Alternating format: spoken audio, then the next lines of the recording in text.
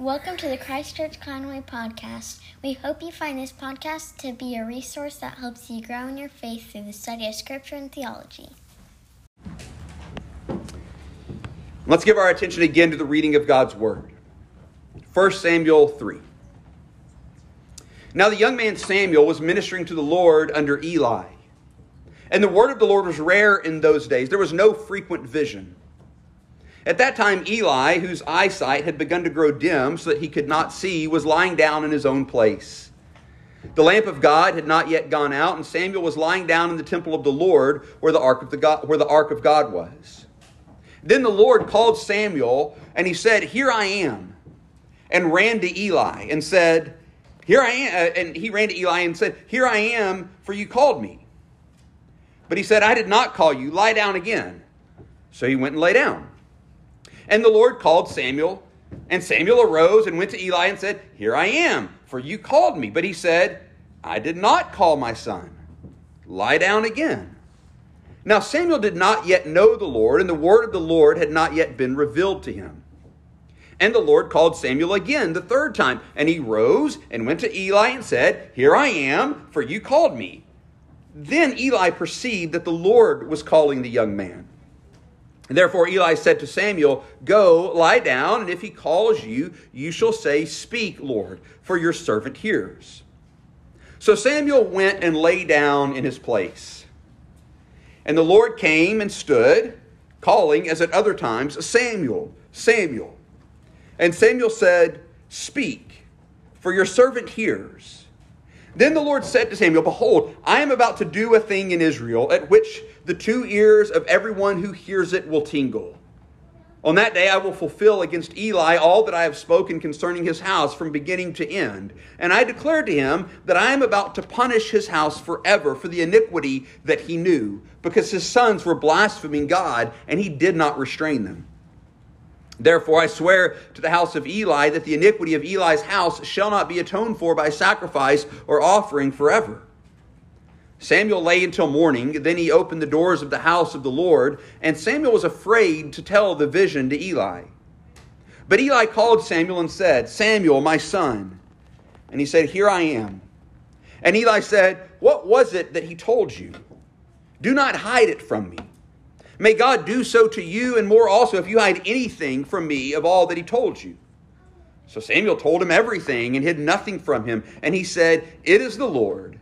Let him do what seems good to him." And Samuel grew, and the Lord was with him, and let none of his words fall to the ground. And all Israel from Dan to Beersheba knew that Samuel was established as a prophet of the Lord. And the Lord appeared again at Shiloh, for the Lord revealed himself to Samuel at Shiloh by the word of the Lord.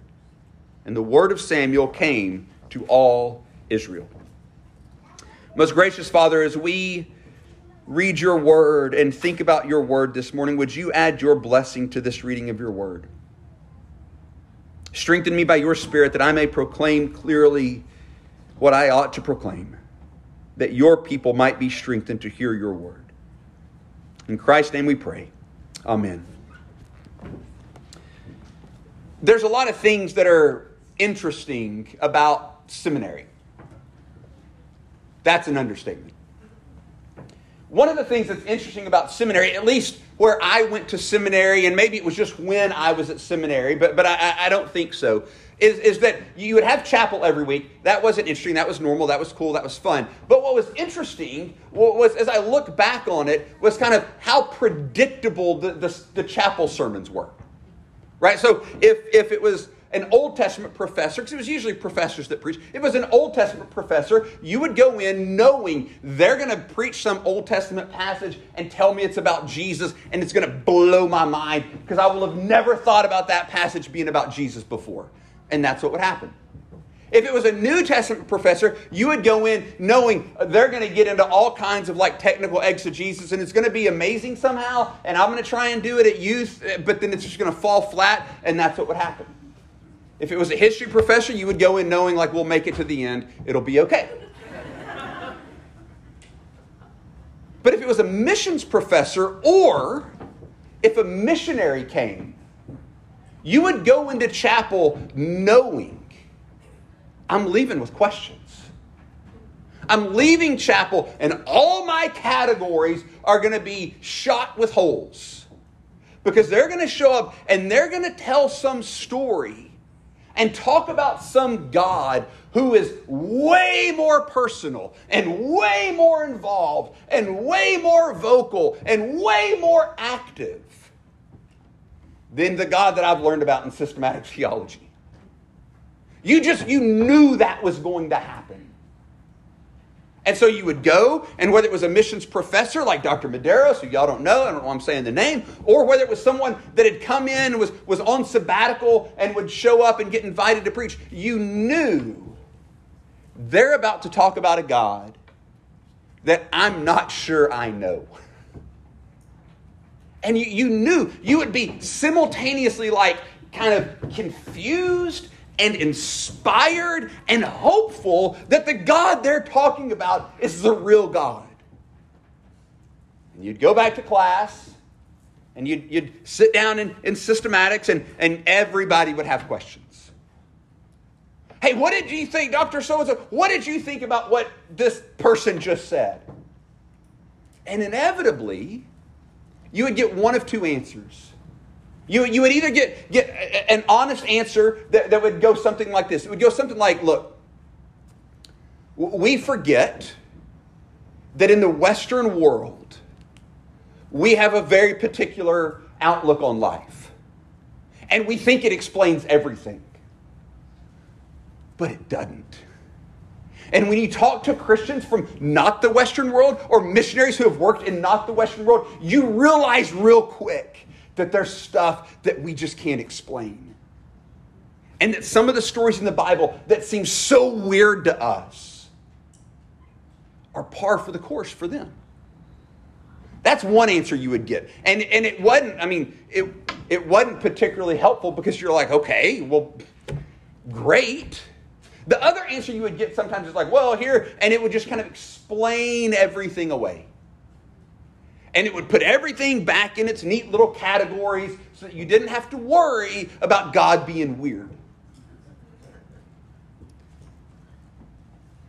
And for me, at that time, those were the far more comforting answers. Because the last thing I wanted was God to be weird at all.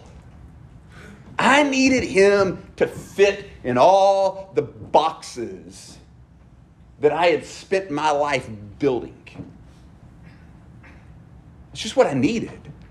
I needed to be in control is the other way to say that. The problem is we come to stories in the Bible like the one we just read about Samuel and like the one we read about Paul, and we could keep reading stories. It's not just those two. And it forces us to go, wait a minute.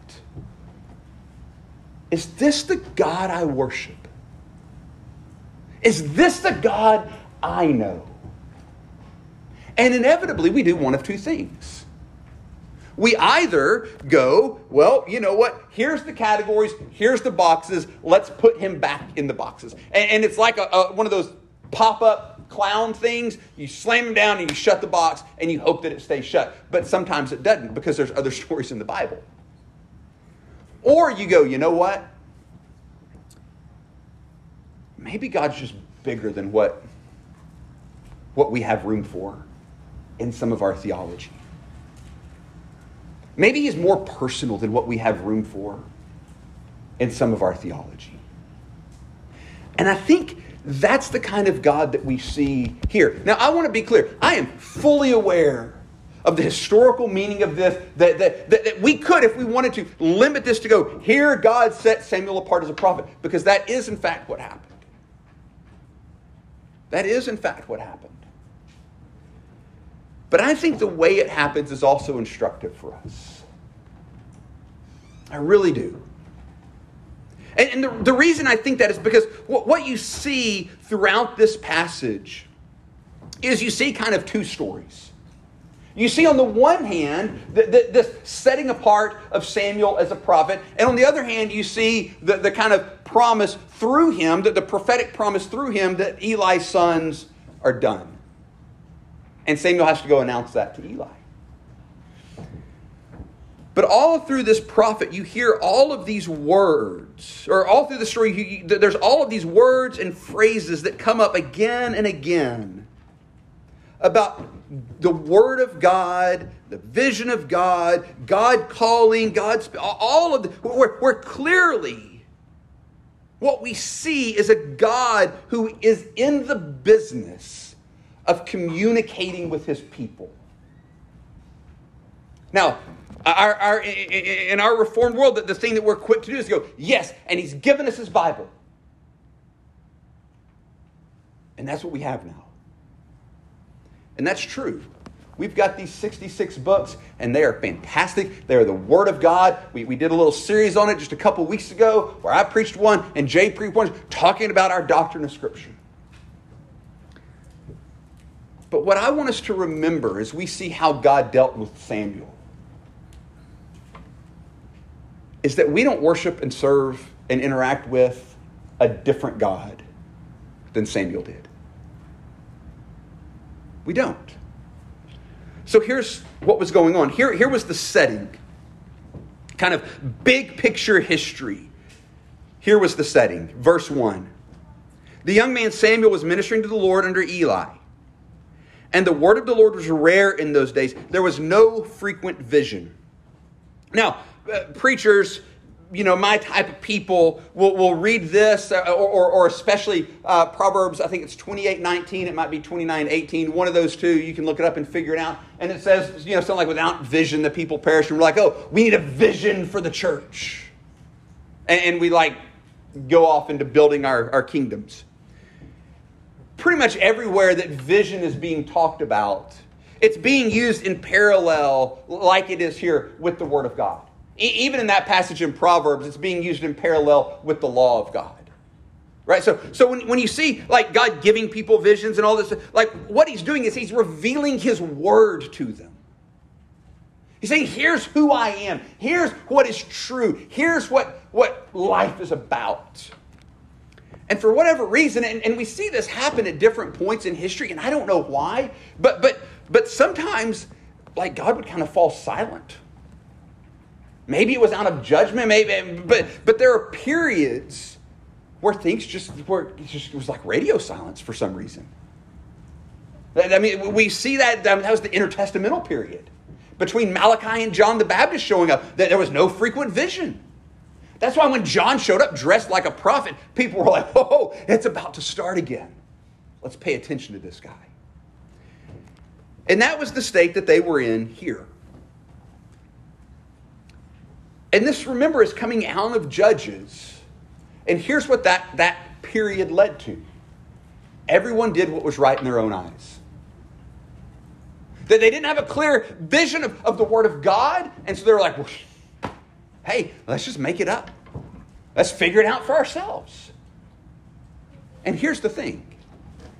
That just never works real well. That never works real well. We're actually not very good at doing that.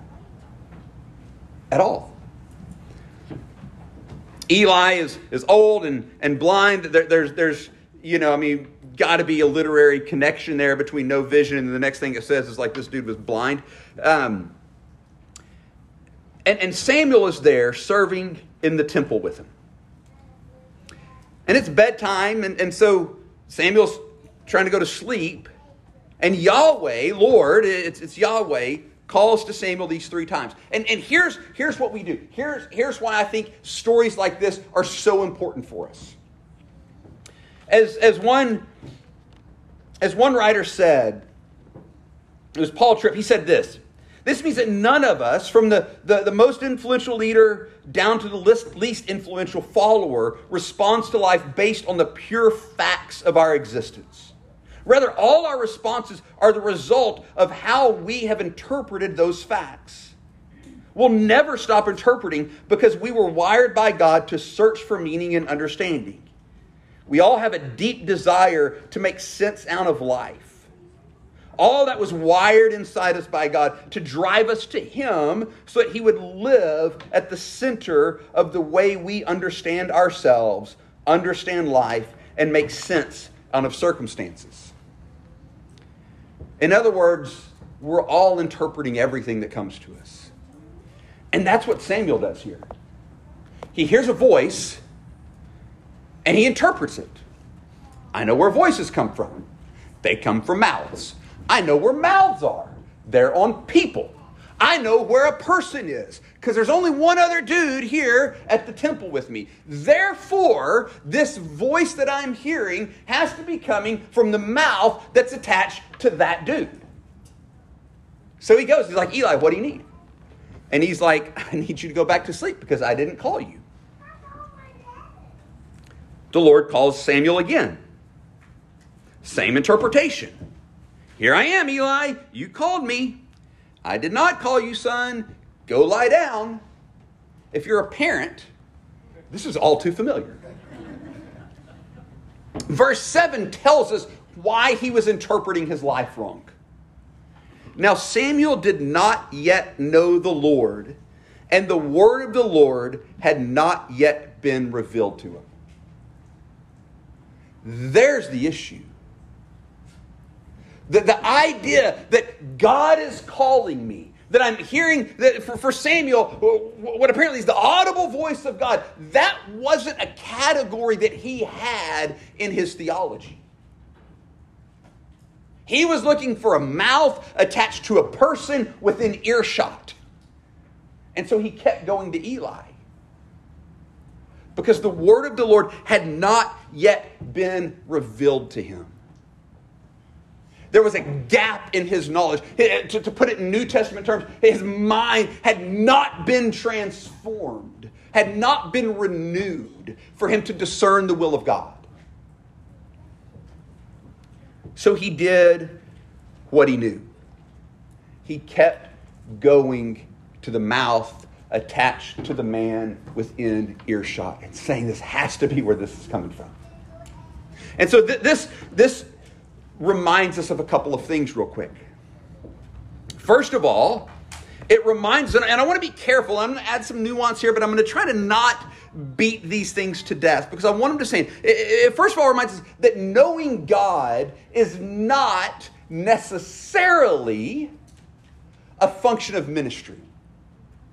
Maybe I should say it this way. Knowing God is not a function of doing ministry. Here's what I mean by that. Eli was doing ministry.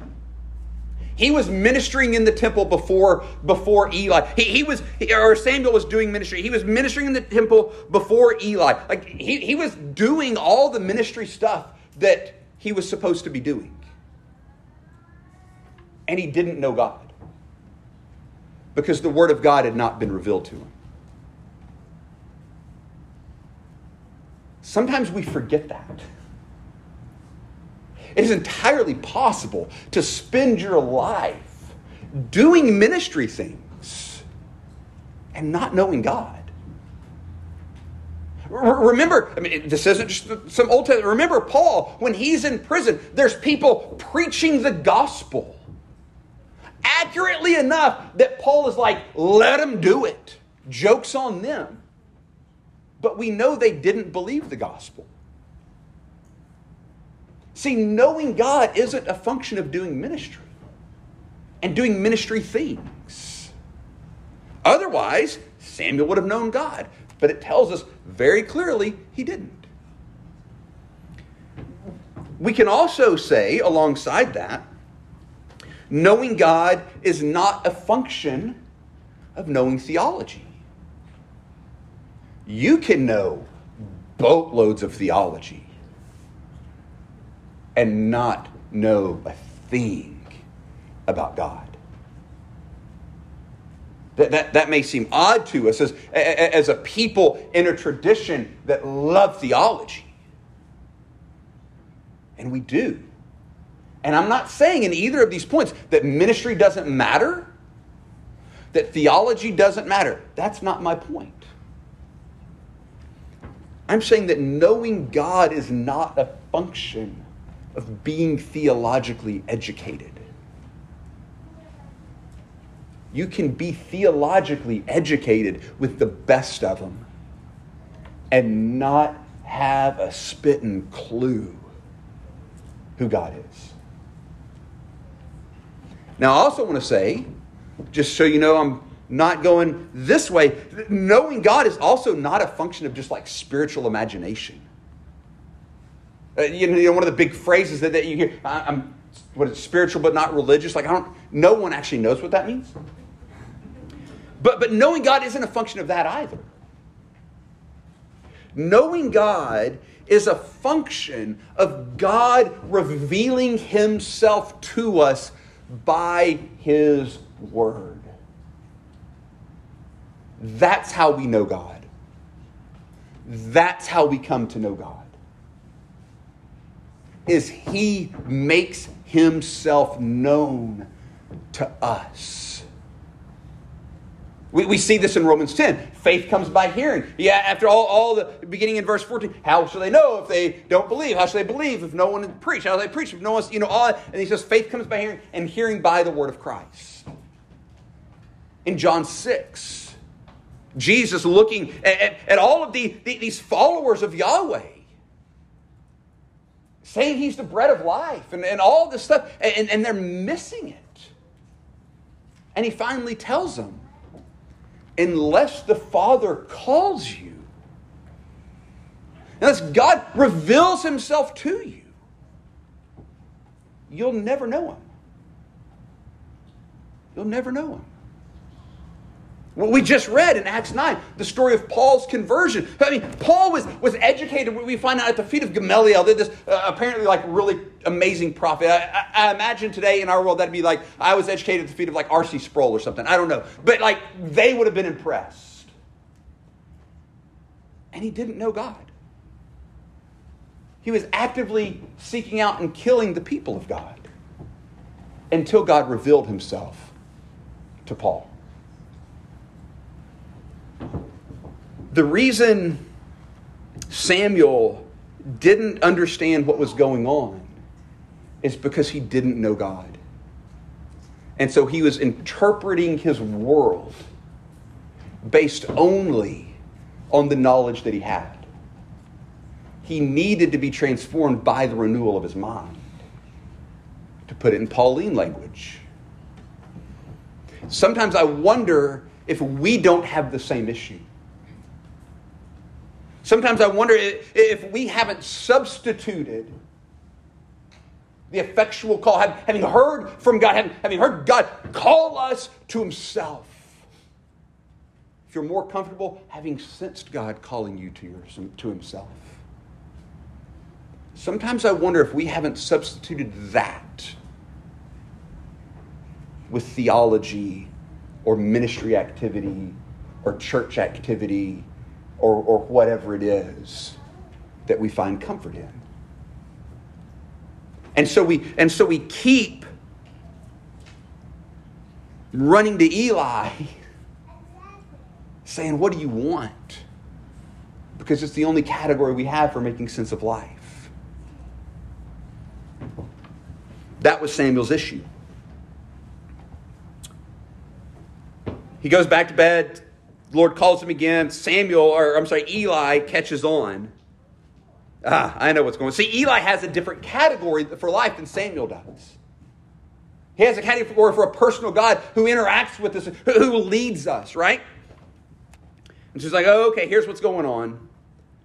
Next time, say this. Speak, Lord, for your servant hears. Now that's a major shift. We hear that and we're like, okay, that's just what he's supposed to say. But that would be a major shift in Samuel's thinking. So the Lord calls him again. Speak, for your servant hears. And then God tells him this message of what's going to happen to Eli's sons. And then the next day, he, with some apprehension, understandably, communicates that to Eli. And Eli's response is what all of ours are when we face something hard. It is the Lord. Let him do what seems good to him. Perfect faith. And then it tells us in verse 19, Samuel grew and the Lord was with him and let none of his words fall to the ground. And all Israel from Dan to Beersheba knew that Samuel was established as a prophet of the Lord. See, here's what had happened with Samuel. God had revealed himself to him. and made himself known to him and given him his word to make known to other people. He had called him as a prophet. He had said, Samuel, this is who you are. This is what you're to do. This is where you fit in the kingdom of God. Making known to my people my word. Now, that's not where everybody fits in the kingdom of God. But it's where Samuel fit in the kingdom of God. It's what God gave him to do. You are to make known my word to my people. And here's what I find interesting about this. Just if we think about the flow of the story. What we would expect to be given here, what I would have expected to be given here, was not a prophet, but a priest. Why? Well, because we were just told at the end of the last section that there's going to be a priest who goes in and out before my anointed forever. And the whole point of this story is that the present priesthood is being rejected. But what we see is that there's a bigger issue going on. They need to hear the life-giving word of God. So he sends a prophet. He sends Samuel to announce to the people of God the word of God. And then what's fascinating here is that because God is working in this, because this isn't some function of Samuel's spiritual imagination, this isn't some function of Samuel's theological education, this isn't just some function of Samuel's activity in ministry, because this is a function of God working in and through Samuel, he let none of his words fall to the ground. That's every preacher's dream. That every word that would come out of my mouth would land and change you. Not because I spoke it, at least on my better days, not because I spoke it, but that's our dream, is that we would preach and it would give life. And that people would repent and believe in the gospel. And that none of our words would fall to the ground. That was Samuel's experience. And it was Samuel's experience because God made it so. Because God said, you're going to be my prophet. And you're going to speak my words to my people. That's what I've called you to do. And I'm with you. Now, I'll be honest. I'm not willing to say that if your words fall to the ground, you're doing the wrong thing as a preacher. I'm not quite willing to go there. The reason I'm not is this. We don't always know what words falling to the ground looks like. And we tend to interpret them not falling to the ground looking like my glory and my kingdom getting bigger. That's what we tend to think. So my problem isn't that if your words fall to the ground, like my problem is we operate like Samuel was at the beginning of the story. With minds not transformed, minds not renewed, and just interpreting our experience like Dr. Tripp talked about, just in light of what we know.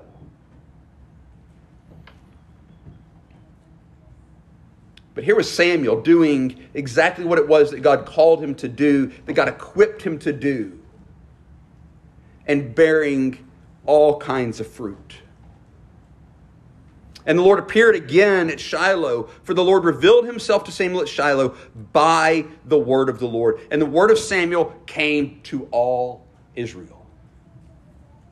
I don't know why that's in chapter 4, verse 1.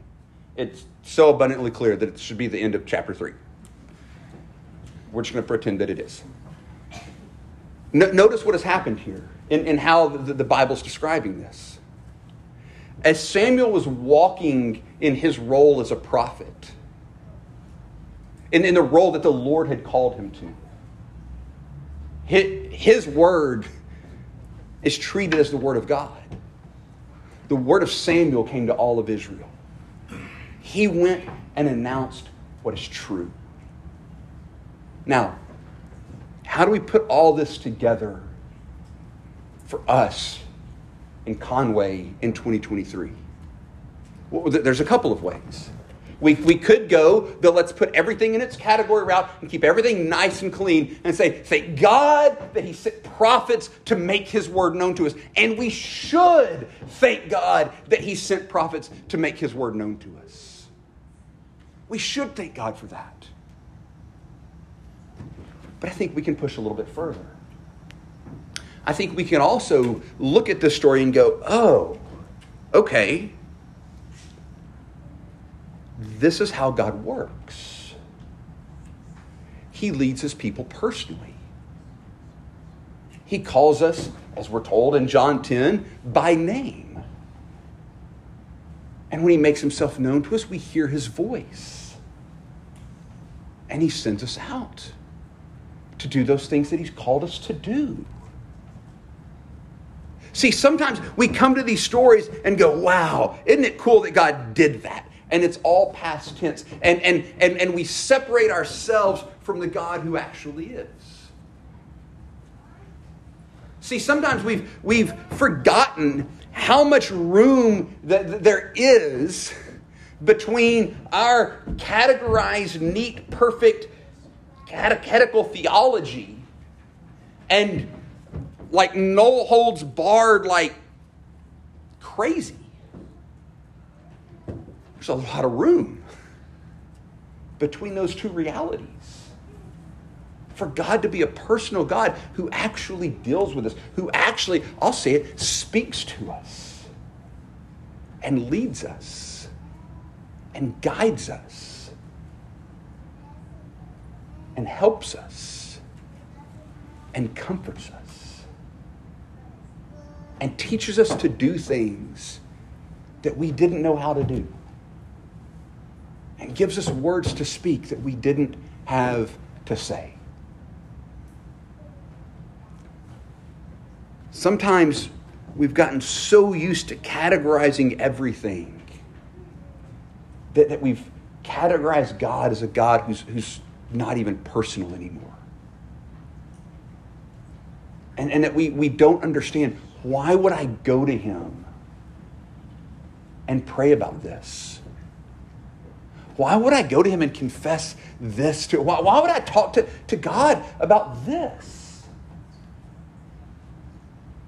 This doesn't have anything to do with believing in Jesus, strictly speaking. This is my job, or this is this, that. Why? Because this is who our God is. The personal God that interacts with us, that leads us, that guides us, that speaks to us, that has given us his Spirit.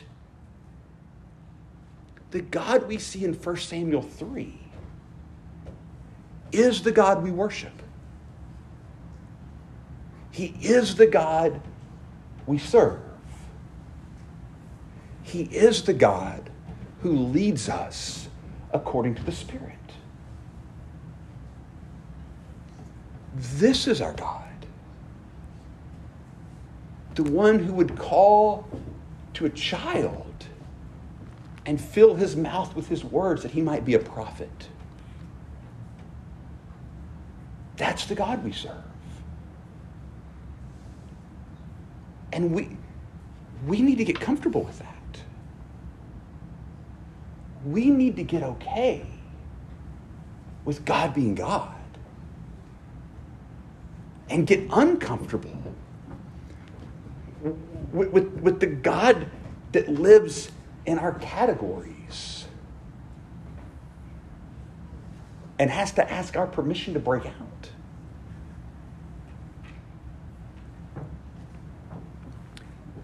Because what we find is that's not the God of the Bible.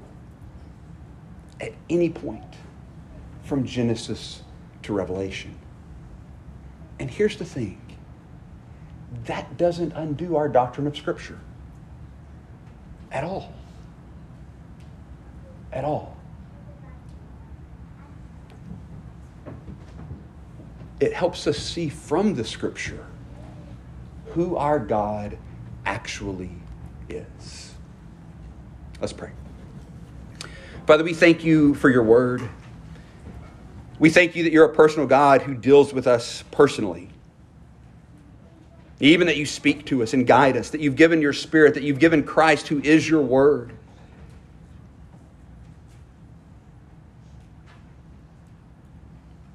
And we ask that you would guide us.